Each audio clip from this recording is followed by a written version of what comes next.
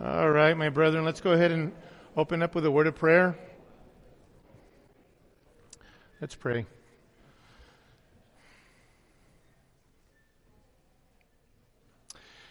Father, we thank you for the great reminder in this last song that we just sung of the great love that you have bestowed upon us through Jesus Christ. Lord, we thank you that this is one of the wondrous distinctives of the Christian faith and of biblical Christianity, the great truth that a just God has given us grace in and through the person and the work of the Lord Jesus by faith. We thank you for that. We thank you that it is not about us, that it is about Him and what you've done in and through Him. Thank you that even in our sanctification, in that ongoing process of becoming more and more like Jesus, that you are the one who is empowering us to do that. And this morning is no different as we open up your word and we are reminded of how much we should cherish and treasure your word. We should be reminded of the fact that you are the one who is sanctifying us by your truth. Your word is truth. And so do this amongst us this morning, Father. I pray that you would give us soft and tender hearts to hear, not just to hear, but to appropriate to our lives. We pray these things in Jesus' name. Amen. Amen, brethren. Open your Bibles to 2 Timothy chapter 3. 2 Timothy chapter 3, verses 16 and 17 is our text. And if you're able to stand with me, please do so for the reading of God's Word in honor of God's Word. I want to begin reading in 2 Timothy 3:14. You, however, continue in the things you have learned and become convinced of, knowing from whom you have learned them, and that from childhood you have known the sacred writings which are able to give you the wisdom that leads to salvation through Jesus Christ, through faith which is in Christ Jesus.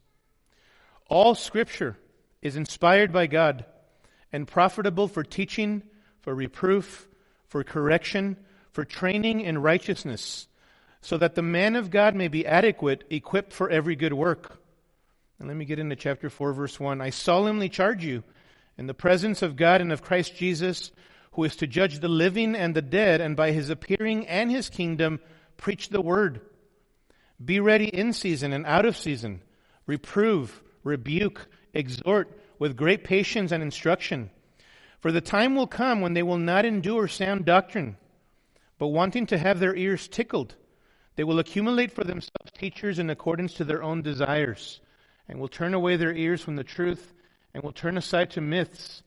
But you, be sober in all things, endure hardship, do the work of an evangelist, fulfill your ministry.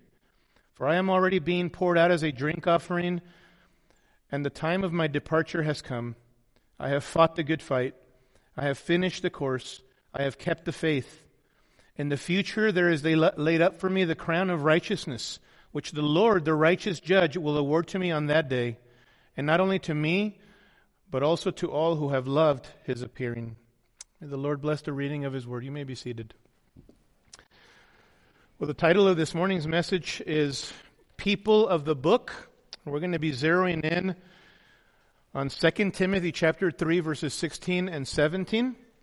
This year we have launched, as you know, into a church-wide collective reading of the Bible together. And I'm so thankful as I see already so many of you that have been doing that and getting into the Word and even commenting, which the Lord is teaching you from God's Word. That has been so precious to read, brethren. So grateful for you guys who have done that. When you think about historical Christian figures who have contributed to preserving the Word of God as you have it now, who do you think of? For me, I think of William Tyndale, who lived from 1494 through 1536.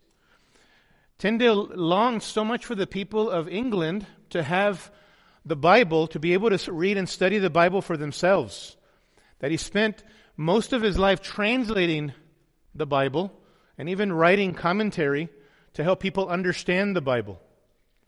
Sadly, Tyndale wasn't able to finish his translation of the Old Testament, though he did finish the New Testament. He was arrested by leaders of the Roman Catholic Church, and he was put in a small, filthy prison cell. And yet that didn't stop him. Even there in prison, Tyndale was faithful. He shared the gospel with many of the prisoners who were there. They were so impressed with Tyndale's life, not only his words, but the testimony of his life and his godliness, that one of the prisoners there said, if this man, speaking of Tyndale, is not a Christian, a good Christian, we don't know what's good anymore. Even in prison, Tyndale was devoted to the study of Scripture. There's a letter preserved by historians where Tyndale begged the head of the prison for warmer clothing and that he be allowed to use his Hebrew Bible, his grammar, and a dictionary to study. Such was that man's devotion to the study of Holy Scripture. Well, after 500 days or so of imprisonment, Tyndale was condemned. Executioners bound him to the stake. They strangled him with the chain tied around his neck, and then they burned him to ashes. He was 42 years old when he was executed. Thought about that. I'm 48, so I've lived longer than Tyndale lived. But though dead, his work lived on.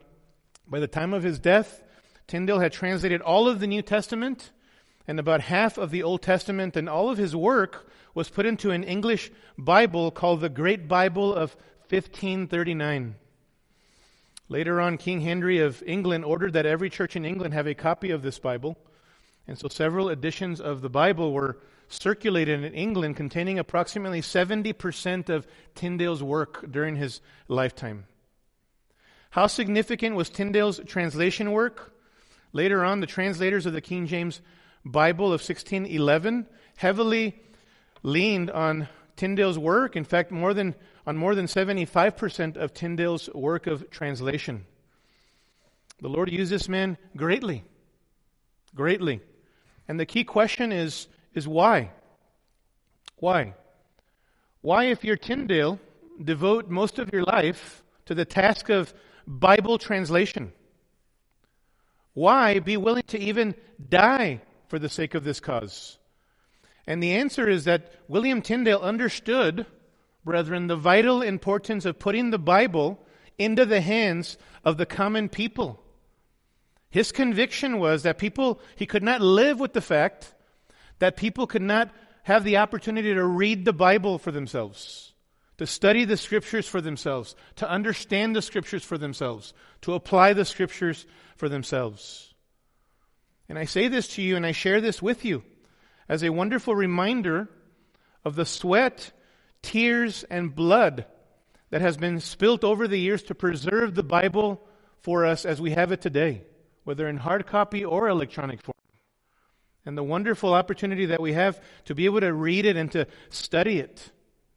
And yet, if you do a survey of many professing believers in churches all across America, and I've done this a couple of times more informally, I've noticed how little so many professing Christians value the Scriptures and devote themselves to actually studying the Bible for themselves. I saw a sad video a few years ago that went viral of people burning Bibles. And I remember seeing this and thinking, how sad that the very book that contains hope for these people, the very book that contains a life-saving message of salvation that can save someone by faith from the fires of hell, these people were burning that very book. And of course, we know that the Word of God still continues even into the present. But such is the God-hating world in which we're living right now. And so I want us to look at this particular passage more as a survey where we find one of the most powerful truths on the authority and sufficiency of the Bible in all of Scripture, but especially here in 2 Timothy 3:16 and 17. Paul finds himself in jail in his second Roman imprisonment, and that's significant because if you remember, we've been studying Philippians, and Paul writes Philippians during his first Roman imprisonment. And from what we know from church history, we know that Paul got out of that first Roman imprisonment, eventually winds up back in prison. This is his second Roman imprisonment, and then he is actually executed shortly thereafter. But before that, he writes to his child in the faith, to Timothy, and he writes to remind him of the importance of holding fast to his heritage, holding fast to what he was taught from the time that he could even understand Scripture as a little tyke. To have the conviction that the Holy Scriptures are needed in his day and age, in Timothy's day and age. And if it was true then, how much more now in our present day and age? Paul wanted Timothy to be a man of the Word in the midst of a wicked and perverse world.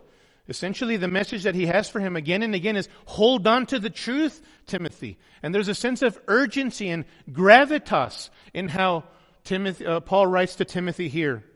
That this is a wicked world. We read it earlier, where people will want to surround themselves with teachers who fit their own desires. Their desire for materialism, their desire for lustful pleasure, their desire for psychological answers to life's questions. All of those things. And people are living in today's day and age. They're going to surround themselves with those kinds of counselors rather than going to the Word of God. Paul knew that. So he writes to Timothy, Timothy, preach the Word. In season and out of season. In other words, at all times be ready to preach the Word. Why? Because there are going to come times where people will not want to hear the Word of God. And I submit to you, brethren, that this is the greatest need of the hour as well. You and I need to be people of the book. People who are informed and shaped by the truth of the Word of God and not by the world around us. This is the greatest need for you who are kids or young people. You're not too young to begin to read the Bible for yourselves. And for you parents, the question oftentimes over the years that people have asked me, parents, should I make my kids read the Bible? What should be the answer? Yes. Do you not make them eat? Do you not make them take a shower every day? We make our kids do those things, right? Why do we not have our kids discipline themselves by reading the Bible? And eventually, Lord willing, God uses the Word of God in their hearts so that their hearts are in it, right? As He did for me at the age of 17. I would read the Bible over the years growing up, memorize Scripture. It didn't mean a whole lot to me. 17, bam! The Spirit of God opens my eyes to what I had actually read and studied and even memorized. That can happen. The greatest need for you husbands and wives and for you parents is that you be people of the book.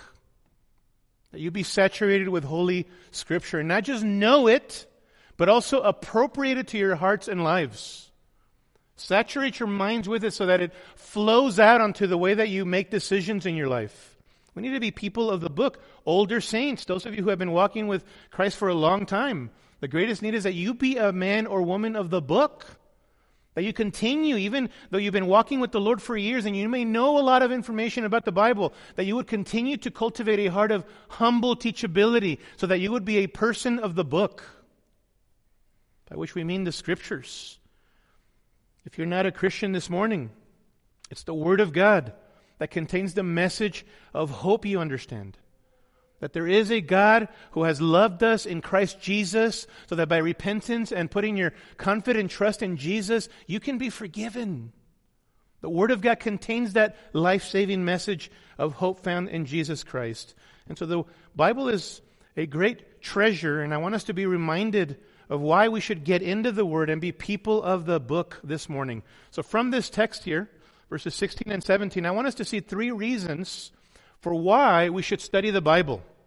3 reasons for why we should study the Bible. First, you should study the Bible for proper worship. Write that down. You should study the Bible for proper worship.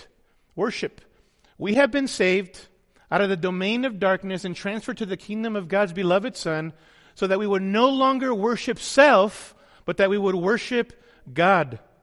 And one of the reasons God gives us His Word is so that we might worship Him according to who He is, accurately as He is.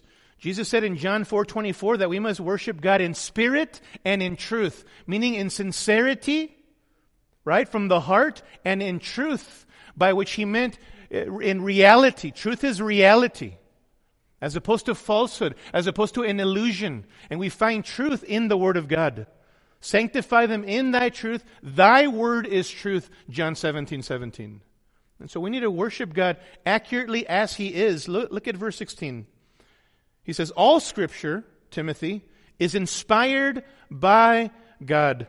Specifically, Paul is referring here at the time that he writes, obviously to the Old Testament Hebrew Scriptures when he says this. But we now know that also the New Testament is the Word of God, and one great example of that is 2 Peter chapter 3, verses 15 and 16, where Peter refers to Paul's letters as Scripture. And then he also refers to the rest of the Scriptures, Peter does. There are other examples of this, but the key here is that we're told where the Scripture comes from. That it's inspired by God, he says in verse 16. In other words, Scripture is not the invention of men. It doesn't originate in men. But the Scriptures are the very Word of God. They originate in God. 2 Peter chapter 1 verse 20 says that no prophecy of Scripture is a matter of one's own interpretation, but men, moved by the Holy Spirit, spoke from God. And the idea there is that God so superintended the human authors of Scripture to pen down exactly what He wanted to be penned down in by the word and by the phrase and by the paragraph and so forth and so forth. Ultimately, the Word of God is just that, the Word of God. Paul says the Scriptures are inspired by God. Literally, God-breathed. God-breathed. That word inspired there is a bit misleading, giving the sense of a breathing in, right? You know, we often say, even at lunchtime, we'll say later on, I'm so inspired by the smell of that wonderful pizza, Can we do one of these breathing in? The idea here is, this is a word made up of two words that actually has the sense of expired. Expired. As the ESV puts it, all Scripture is breathed out by God. In other words, Scripture comes from God. It originates from God. God is the source of divine Scripture. And Jesus said in Matthew chapter 4, verse 4, He said, "Man shall not live on bread alone, but on every word that proceeds out of the mouth of God." That was a reference to Deuteronomy chapter 8, verse 3, and that applies to all of Scripture. That it originates and proceeds out of the mouth of God. And so even though God chose to use human agents to pen down Holy Scripture, using their personalities and their life circumstances, etc., ultimately the Scriptures come from Him, and they pen down exactly what He wanted them to record, as the Holy Spirit superintended the writers of Holy Scripture to pen down Scripture. This is what is known as the doctrine of divine inspiration. That ultimately the Scripture comes from God. We don't make the Scriptures Scripture, depending on our opinions. The Scripture stands as the Word of God, inspired by God. And because they come from God, we can rest assured of a few wonderful, assuring truths, brethren. Some wonderful, assuring truths that should motivate us to be people of the book and to get into the Word. First of all, it should assure us that the Bible is inerrant. The Bible is inerrant. This means that not only is it without error, but it can't be proven to be false. It cannot be proven to be mistaken. It is perfect and flawless. And if God Himself is perfect and holy like no other, the incomparable one, and perfectly pure and flawless, then doesn't it follow that His Scriptures would be inerrant? Of course. The Bible is not only inerrant, but the Bible is infallible. It is infallible. That means that it's incapable of teaching deception or incapable of teaching you falsehood. It is incapable of leading you astray from God and His will. It is incapable of lying to you. That's what the infallibility of Scripture points to. The Bible is not only inerrant, infallible, the Bible is absolutely reliable. It is absolutely reliable. The Bible, brethren, is as dependable and as trustworthy as the God who gave it. If you trust God and you trust in His infinite, majestic, glorious attributes, and that He's perfect and flawless, and that He is absolutely reliable, then you know that what He wrote is absolutely reliable and dependable. Amen? Write these verses down and meditate upon them later on. Psalm 12 and verse 6.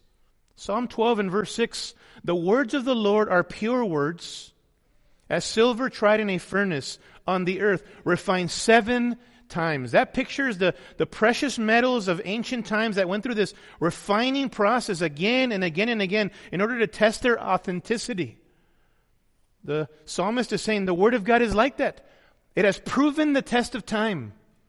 People have pushed back against the Word of God, but it continues to be the one book that people cannot escape. Psalm 18 verse 30. As for God, His way is perfect. The word of the Lord is tried or tested. He is a shield to all who take refuge in Him. In other words, the Word of God is reliable. We can find protection in the Word of God and in the God of the Word. 2 Samuel 22, verse 31. As for God, His way is blameless. The word of the Lord is tested. He is a shield to all who take refuge in Him. These verses, brethren, and many others that we can quote here, equate the reliability and trustworthiness of God's Word with God's very character, with who He is. As God is perfect, so the Word of God is perfect. As God is dependable, so the Word of God is reliable and dependable. You can bank on it. You can bank on the truth of the Bible. You can have absolute confidence and assurance in the reliability and trustworthiness of the Word of God. Also, because the Bible comes from God, not only is it inerrant, infallible, reliable, it's also absolutely authoritative. Absolutely authoritative. This means that Scripture is the final word. Because when Scripture speaks, God speaks. That's very countercultural, isn't it? We are living in an anti-authority culture, you understand. And you see it. Where people don't want to be accountable, people want to be autonomous, they want to continue going after those things in their lives. They want to have the final word, but if the Bible is the Word of God, and it is, then it is final and binding for every single person living in His creation and created by Him. There's this reality of the creator-creature distinction that we need to live by. We are not autonomous. We are not to be living independent of God and seek not to be accountable or to not be accountable. We are accountable as creatures under the Creator. If the Bible is the Word of God, then it's final and binding for every single person living in God's creation that He has created. And this is why Paul says in 2 Timothy 4:1-4, we read it, "Oh, Timothy, there's going to come a time when people will not want to hear the Word of God. They're going to want to pursue materialism and the lust of their pleasures and all of these things. And they're going to surround themselves with teachers and counselors and people who are going to be telling them that this is the way to go. They want to have their ears tickled rather than hear the Word of God. It says, don't do that. Preach the Word of God. Preach the Word. Don't neglect that. At all times do that. Boy, this is a time, brethren, when we don't want to neglect this. Personally, even in our own lives. Where everybody is doing what is right in their own eyes, right? Now, most importantly, I want us to ask ourselves the question, why? Why did God give us His Word? And of course, the answer is to know and to worship Him. Right? At the top of the list is to know and to worship Him. You see, the Scriptures are God's self-revelation.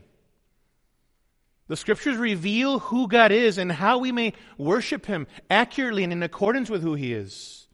It's in the Scriptures where we come to know our amazing Creator, His character and His attributes, His majesty and His splendor, His holiness and His justice, His wrath and His jealousy, His love and His mercy, His grace and His compassion, His sovereign rule over everything and His providence over all of the details of this universe. It's in the Scriptures that we come to understand His mighty power and His infinite wisdom and His amazing knowledge that is limitless. We come to know who God is. The Bible is God's self-revelation. It reveals who God is. Why is it important to know God through His Word? Then, because we must worship Him as He is. We must never give in to the sin of creating a God of our own imagination. If the Bible reveals who God is, then brethren, we need to go to the Scriptures if we're going to worship God in accordance with who He is, because the Scriptures reveal God to us. Romans 1 speaks of God's wrath being presently revealed against those who, amongst other things, have exchanged the truth of God for a lie and worship the creature rather than the Creator, who is God blessed forever. Amen. People are exchanging the truth of who God is for other idols that don't even exist. They can't speak. They can't answer them. It's in the Scriptures that we come to know of God's great plan to redeem sinners through the death and resurrection of His Son. The Bible reveals the great message of free salvation from sin and God's judgment through Jesus Christ, so that any sinner, no matter what you've done this morning, you can be forgiven at the foot of the cross.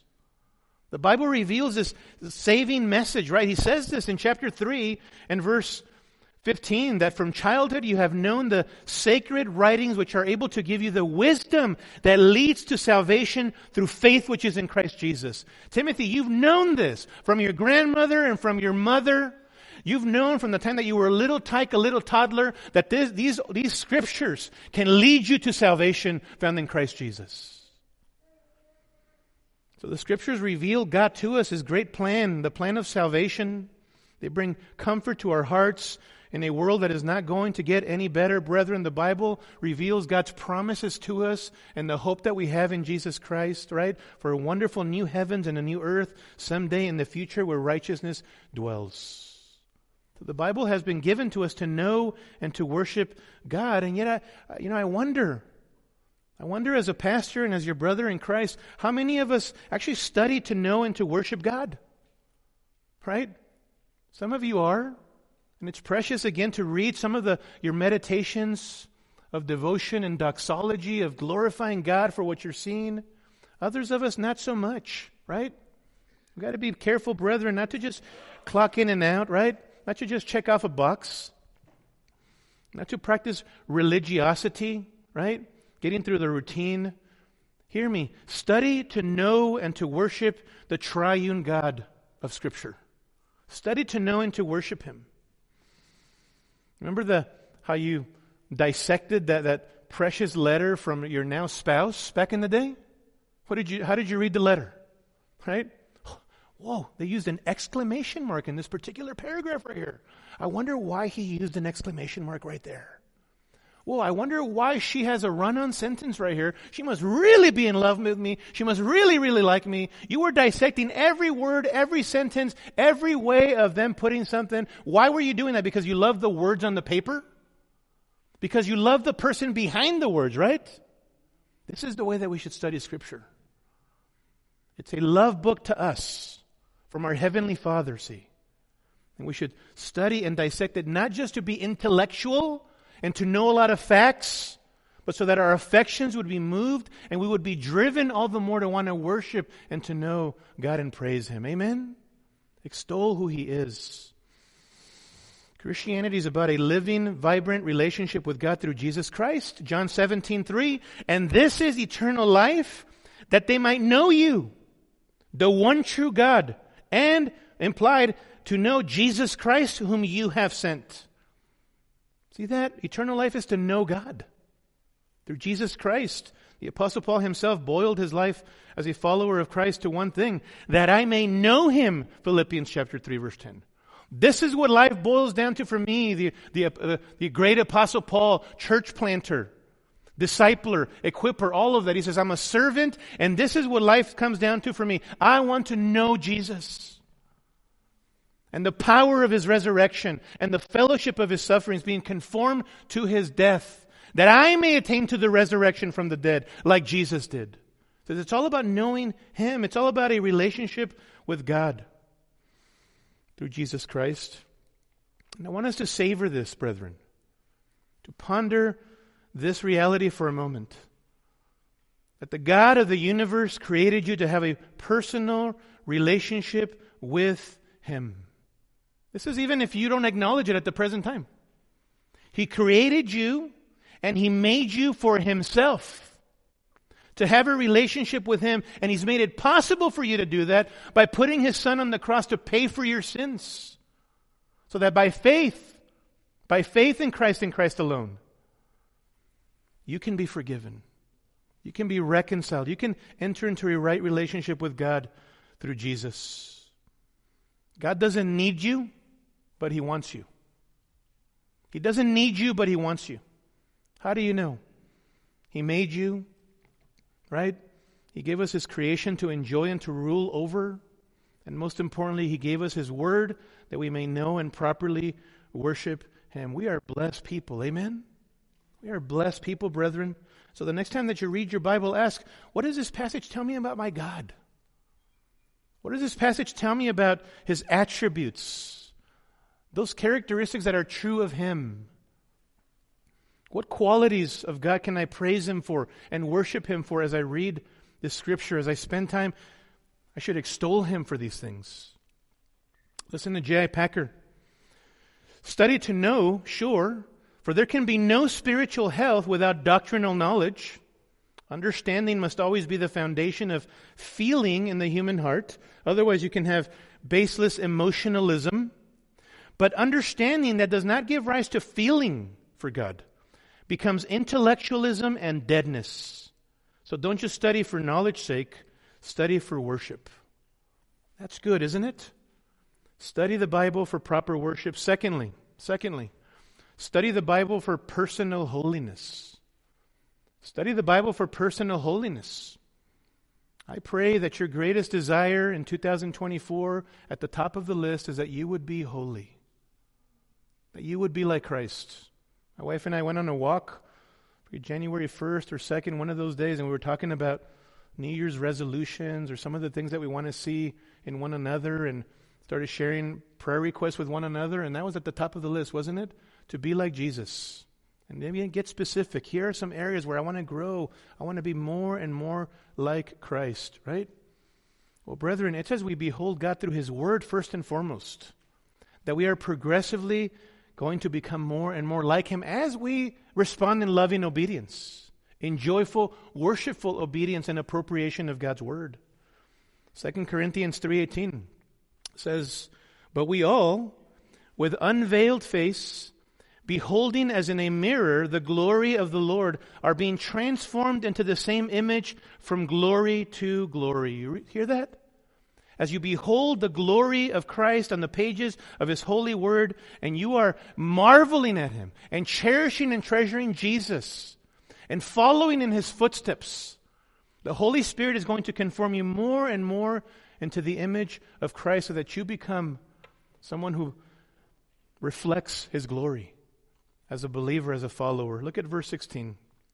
All Scripture is inspired by God and profitable, underline that word, profitable for what? For teaching, for reproof, for correction, for training in righteousness. You hear that?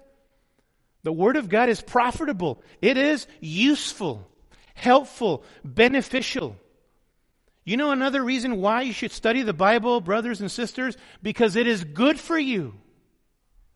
It is beneficial for you. It's like when your mother would tell you, right, hey, eat your veggies. I don't want to, right? Throwing tantrums left and right. Eat your veggies. Why? Because it is good for you. Remember that? This is Paul saying, look, all Scripture is inspired by God, and it is beneficial for these things, for teaching. Verse 16, notice, the Scriptures are beneficial for teaching. It's good for imparting doctrine, for feeding you healthy teaching, feeding you healthy spiritual food, right? What do we always say? Sound doctrine, sound teaching, sound doctrine leads to sound living. I would just add something in the middle there. Sound doctrine or sound teaching, when applied, leads to sound living. When applied, leads to sound living. Well, it's true, right? Like humans who need healthy food to develop, so Christians need sound, healthy teaching in order to grow and to mature in Christ. But you need to digest the truth, right? When your mom or someone makes a meal for you, or when you go to a wonderful restaurant and they serve this amazing meal, you don't just sit there and stare at it. What do? You partake of it. You digest it, right?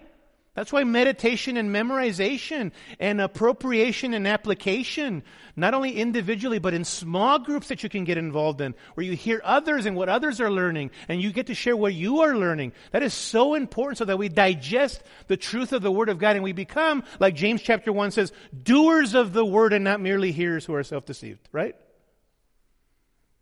For wisdom is knowledge rightly applied, skillfully applied in a way that glorifies God, is good for you, and benefits others. That's wisdom. Knowledge skillfully applied. And yet many believers are starving themselves, right? Not getting into the Word, not feeding yourself, not even reading the Scriptures, and spending those moments of the day. Brethren, the issue with some of us not reading the Scriptures is not that we don't have time, right? Anybody here have 25 hours in their day? That's why you're reading the Bible, right? Maybe some of us who are being very diligent at reading Scripture is because we have 26, 27 hours in the day. Anybody? Everybody gets how many hours in the day? 24. The issue is how you redeem the time because the days are evil, right? Ephesians chapter 5. We have time, we just don't make time, right? We sell ourselves short. Secondly, look at verse 16. The Scriptures are beneficial for reproof. For reproof. When we study our Bibles, our sinful thinking, our sinful attitudes, our sinful motives, our sinful intentions, our sinful priorities, our sinful words, our sinful conduct, our sinfulness in relationships is exposed and laid bare before God, right? Listen to Hebrews chapter 4, verse 12. For the Word of God is living and active and sharper than any two-edged sword and piercing as far as the division of soul and spirit, of both joints and marrow, and is able to judge the thoughts and the intentions of the heart. And there is no creature hidden from God's sight, but all things are open and laid bare to the eyes of Him with whom we have to do. You hear that? The Word of God, it searches the soul, doesn't it? I've been there many times, brethren. You have been there too. Where there are things that you just don't see, blind spots in your sanctification, in that ongoing process of becoming more like Jesus. And then you open up a passage of Scripture, right, as you're doing your Bible reading throughout the year. Boom! I didn't see that. The Holy Spirit just convicted me of that. I need to go make that right before the Lord and maybe before somebody else. Seek forgiveness in a particular area. The Word of God searches the soul. You need to position yourself to be exposed daily to the Word of God, to have a steady diet and intake of God's Word. God's Word is like a divine x-ray machine, right, that exposes what's going on in our hearts, that reveals our sin. Listen to Martin Luther, who once said this: the Bible is alive. It speaks to me. It has feet. It runs after me. It has hands. It lays hold of me. True, isn't it? We cannot escape the Word of God. We may be able to hide what's in our hearts to others, but not from God. He exposes us through His Word. Thirdly, the Scriptures are beneficial. Notice in verse 16, for correction. For correction, right? Beautiful word there, correction. It carries the idea of restoring, of rebuilding something that has been broken. Brethren, the Bible and exposure to the Word of God, and when God reveals a sin in your life or a particular area of sanctification that you've missed, the Bible doesn't just do surgery on us by cutting us and exposing us and what's going on in our hearts. It doesn't just lay a burden on us. It also provides the balm, and that balm is Christ. It heals and mends and restores us when we respond in humble brokenness, right? You've experienced that. That's the word for correction here. The Word of God heals, mends, restores, rebuilds. Psalm 19 verse 7, the law of the Lord is perfect. Ready for this? Restoring the soul. Restoring the soul. Like a divine doctor, God, the good doctor, wants to heal us as we expose ourselves to His Word, so that we are useful. And that leads to the fourth benefit there. In verse 16, notice, the Scriptures are beneficial for training in righteousness. For training in righteousness. We are taught the Word, exposed by the Word, right? Reproved by the Word, then restored by the Word. Why? So that we would be trained in righteousness. God is a great master discipler who is discipling us and disciplining us through His Word, that we would be useful. Trained in righteousness, which is the Christian conduct that God wants from us, that our Heavenly Father requires of us. Yes, we are positionally righteous, but we are called to flesh out practical righteousness, functional righteousness, to walk in obedience, to walk in righteousness, right? We are to be devoted to doing what is right. And this doesn't just happen, brethren. As we said from Philippians chapter 2, verses 12 and 13, right? Sanctification doesn't just happen. The Christian life is not just let go and let God. Right? And I told you, people ask me often over the years, is the Christian life about resting in Jesus or running for Jesus? What's the answer? Both. Rest in Jesus, because out of the overflow of that relationship and what He's accomplished on your behalf, that you'll be able to run for Jesus. Hebrews chapter 12, right? Rest in Jesus, run for Jesus. It's not a let go and let God endeavor if you're going to be trained in righteousness. Growing in righteousness requires our maximum effort, right? Philippians chapter 2, verse 12. Work out your salvation with fear and trembling. I told you that has the sense of working out the implications of your already salvation. Why? For it is God who is at work in you, both to will and to work for His good pleasure. In the Christian life, we are to give maximum proactive effort. We might liken the Christian life to running a 25-mile marathon race, right? A marathon race. Some of you have done that, are runners. And you understand that in a race like that requires serious discipline and conditioning. This is why Paul says in 1 Corinthians 9:26 that I run in such a way as not without aim. I box in such a way as not beating the air, but I discipline my body and make it my slave, so that after I have preached to others, I myself will not be disqualified. He likens the Christian life to a race where the goal is to win, like a boxing fight where a boxer beats his body into submission that he win the bout and finish the fight. 1 Timothy chapter 4, verse 7. The Bible says, have nothing to do with worldly fables, fit only for old women. On the other hand, discipline yourself for the purpose of godliness. Discipline, from which we get gymnasium. Let me ask you a question. What happens in a gymnasium? Rigor, right? Grunting. You know what I'm saying? You heard those guys lifting weights and pumping iron in the gymnasium? What happens in there? Tearing of muscles, sweat, hard work, because only hard work will lead to physical results. That's the imagery that Paul uses in 1 Timothy chapter 4, verse 7. So it is in the Christian life. If we're going to see results and mature in holiness, we need to put in the work, right?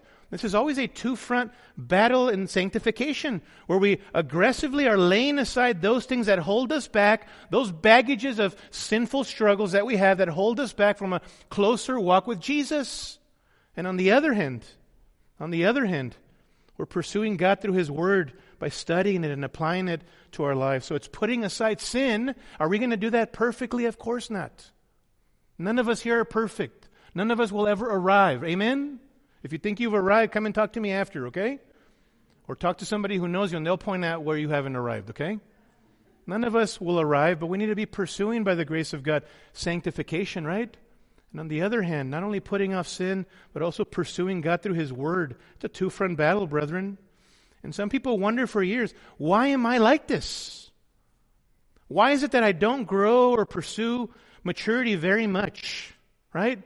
Why is it that I don't see neither a desire for Christ, nor am I actively pursuing Jesus? And this is characteristically, habitually your life. I would ask you this first and foremost. Are you saved? How do you know that you're saved? How do you know? Have you truly made that commitment? Have you truly come to see yourself as a sinner who's offended a holy God, who stands guilty and condemned before God? And have you come to see a gracious God who has sent His Son Jesus into the world to die for sinners such as us, who deserve hell and condemnation? Have you confessed your sin to God, and have you put your confident trust in Jesus and Jesus alone? Have you made that commitment? Putting your trust in the Lord Jesus Christ is where it begins for you if you don't know Him personally. Now, for others of us who are believers, right? The reality is that oftentimes we don't see growth, in part because we are not getting into the Word, right? I've told you that oftentimes in counseling over the years, one of the main questions that I'll ask eventually, not as the first question, but as I pastor people in counseling, hey, how is your time in the Word right now? I gave you homework, right, to read 1 John and a couple of questions there. Why? It's because this is the biblical counseling thing to do, the spiritual thing to do. No, because people need to get into the Word, and we need to provide practical mechanisms for them to get into the Word. And you know what? Oftentimes they'll answer, oh, I didn't have time this week to do that. I'm so sorry. I go, so you're wasting my time, you know? This is like the 7th time we meet. So do you want to change for the glory of Christ? Do you want to see your marriage restored? Do you want to see your children not hate your guts, you know? Because you are, as far as it depends on you, walking with Christ, shepherding them as you should? Do you want to be walking in love with your fellow brothers and sisters in Christ? Is that your desire? Do you want to glorify God? Then listen, it's not just let go and let God. God says, get into my word if you truly are in Christ, right? Maybe you're here this morning and it's a little bit different for you. Maybe you're just discouraged by your struggles and your sins, right? Maybe you're just downtrodden. It seems so hard to overcome. Listen, can I remind you, you don't spend time with God because you are worthy. You spend time with God because He is worthy. Amen? You don't spend time with God because He needs something from you. You know, He's incomplete and you complete Him. You come to God because you need Him. He doesn't need you, but He wants you. He has you here in this world to pursue a relationship with Him through Jesus Christ. See, some of us want to accomplish great things for God, but we're not willing to make the effort to be people of the book who are knowing and worshiping God, who are seeking to be equipped for service from the Word of God, right? And even in relationship with others. You're not drawing from the fountain of living waters, not being refreshed daily by the water of the Word. I don't even know how you make it every day, if that's where you're at. Listen, you want to be like Jesus? Study and expose yourself regularly to the Word of God, both in your personal time and as you sit under healthy teaching. Sunday mornings ought to be a priority for you to be here, right? It starts Saturday night, preparing so that you are alert for the preaching of God's Word. And then during the week in small groups with your brethren, where now both sides can be wrestling with Scripture together and how Scripture applies to your lives. You want to be like Christ? Study the Bible for personal holiness. Lastly, study the Bible for productive service. Study the Bible for productive service. Some Christians are really faithful in this area, serving Christ. Some Christians really need to get off the bench already, okay? And maybe that's you this morning. Study the Bible for productive service. We're reminded here that the Scriptures actually equip us for productive service. Notice in verse 16, all Scripture is inspired by God and profitable for teaching, for reproof, for correction, for training in righteousness. Why? What is the goal? Verse 17, so that the man or woman of God may be adequate, equipped for every good work. Notice those words there, adequate, meaning whole or complete, capable or competent for every good work. The Word of God makes you adequate for the good works that God has prepared for you to flesh out. And the next word takes it a step further, equipped for every good work. See that? Equipped. That means thoroughly. It's an intensified form of that word. It means fully equipped, thoroughly equipped. One translator put it this way, lavishly equipped for the good works that God wants from us. God wants us to be sufficiently supplied to do the works that He has called us to perform, brethren, to serve Him, to be productive in our service. Service for others glorifies God, is good for you, and is good for others. Paul wrote to Titus in Titus chapter 3, verse 14, our people, Titus, speaking of Christians, our people must also learn to engage in good deeds, to meet pressing needs, so that they will not be unfruitful. Brothers and sisters, God is happy that you are a part of His family now through Jesus Christ if you're a believer, but He wants you to be a productive, fruitful Christian. You need to be about productive service, using the spiritual gifts that He's given you and the abilities and experiences that He's given you for His glory and the edification of your brethren. And as you do that, you will find the greatest satisfaction in presenting that productive service, to doing the good works that He has prepared for you to do.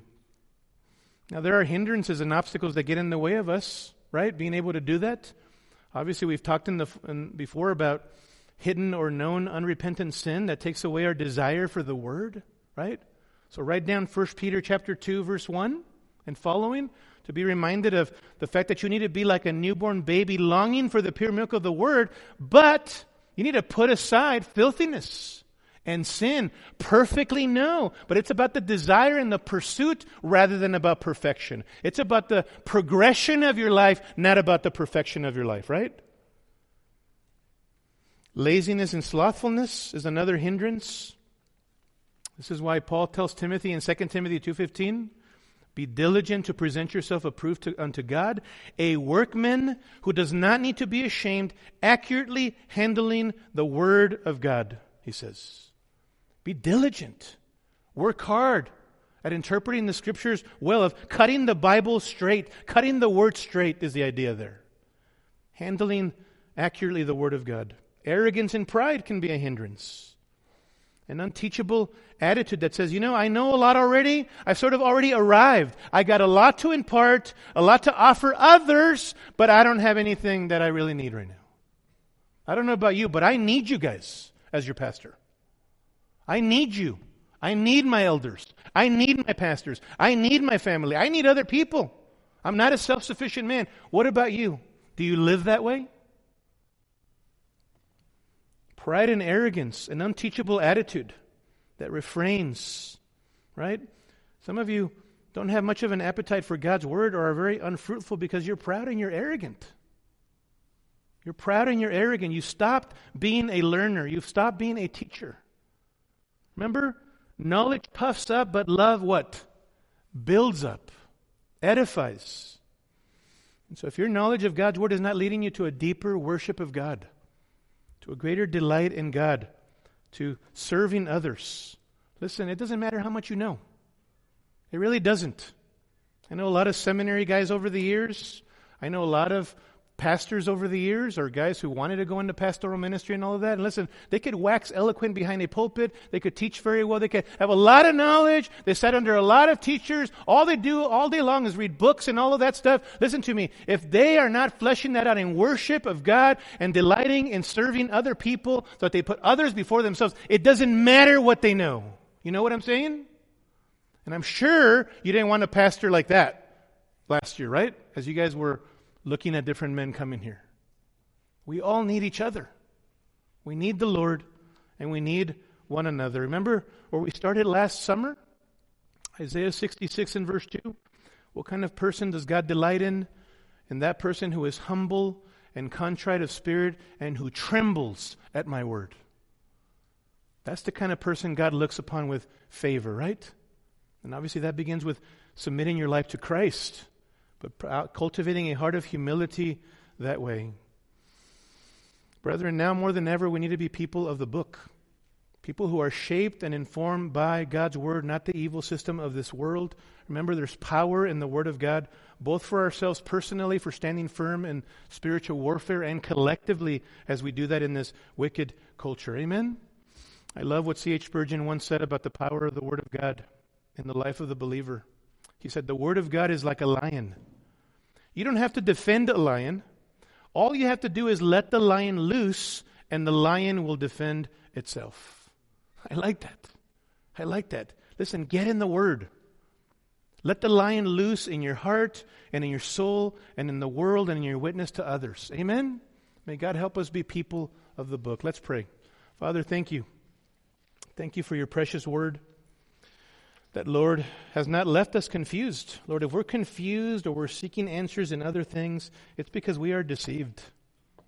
We are deceiving ourselves into thinking that somehow we're going to get answers that ultimately at the end of the day cause us to waste our time, not going to the fountain of living waters, your holy scriptures that reveal you for wisdom and guidance.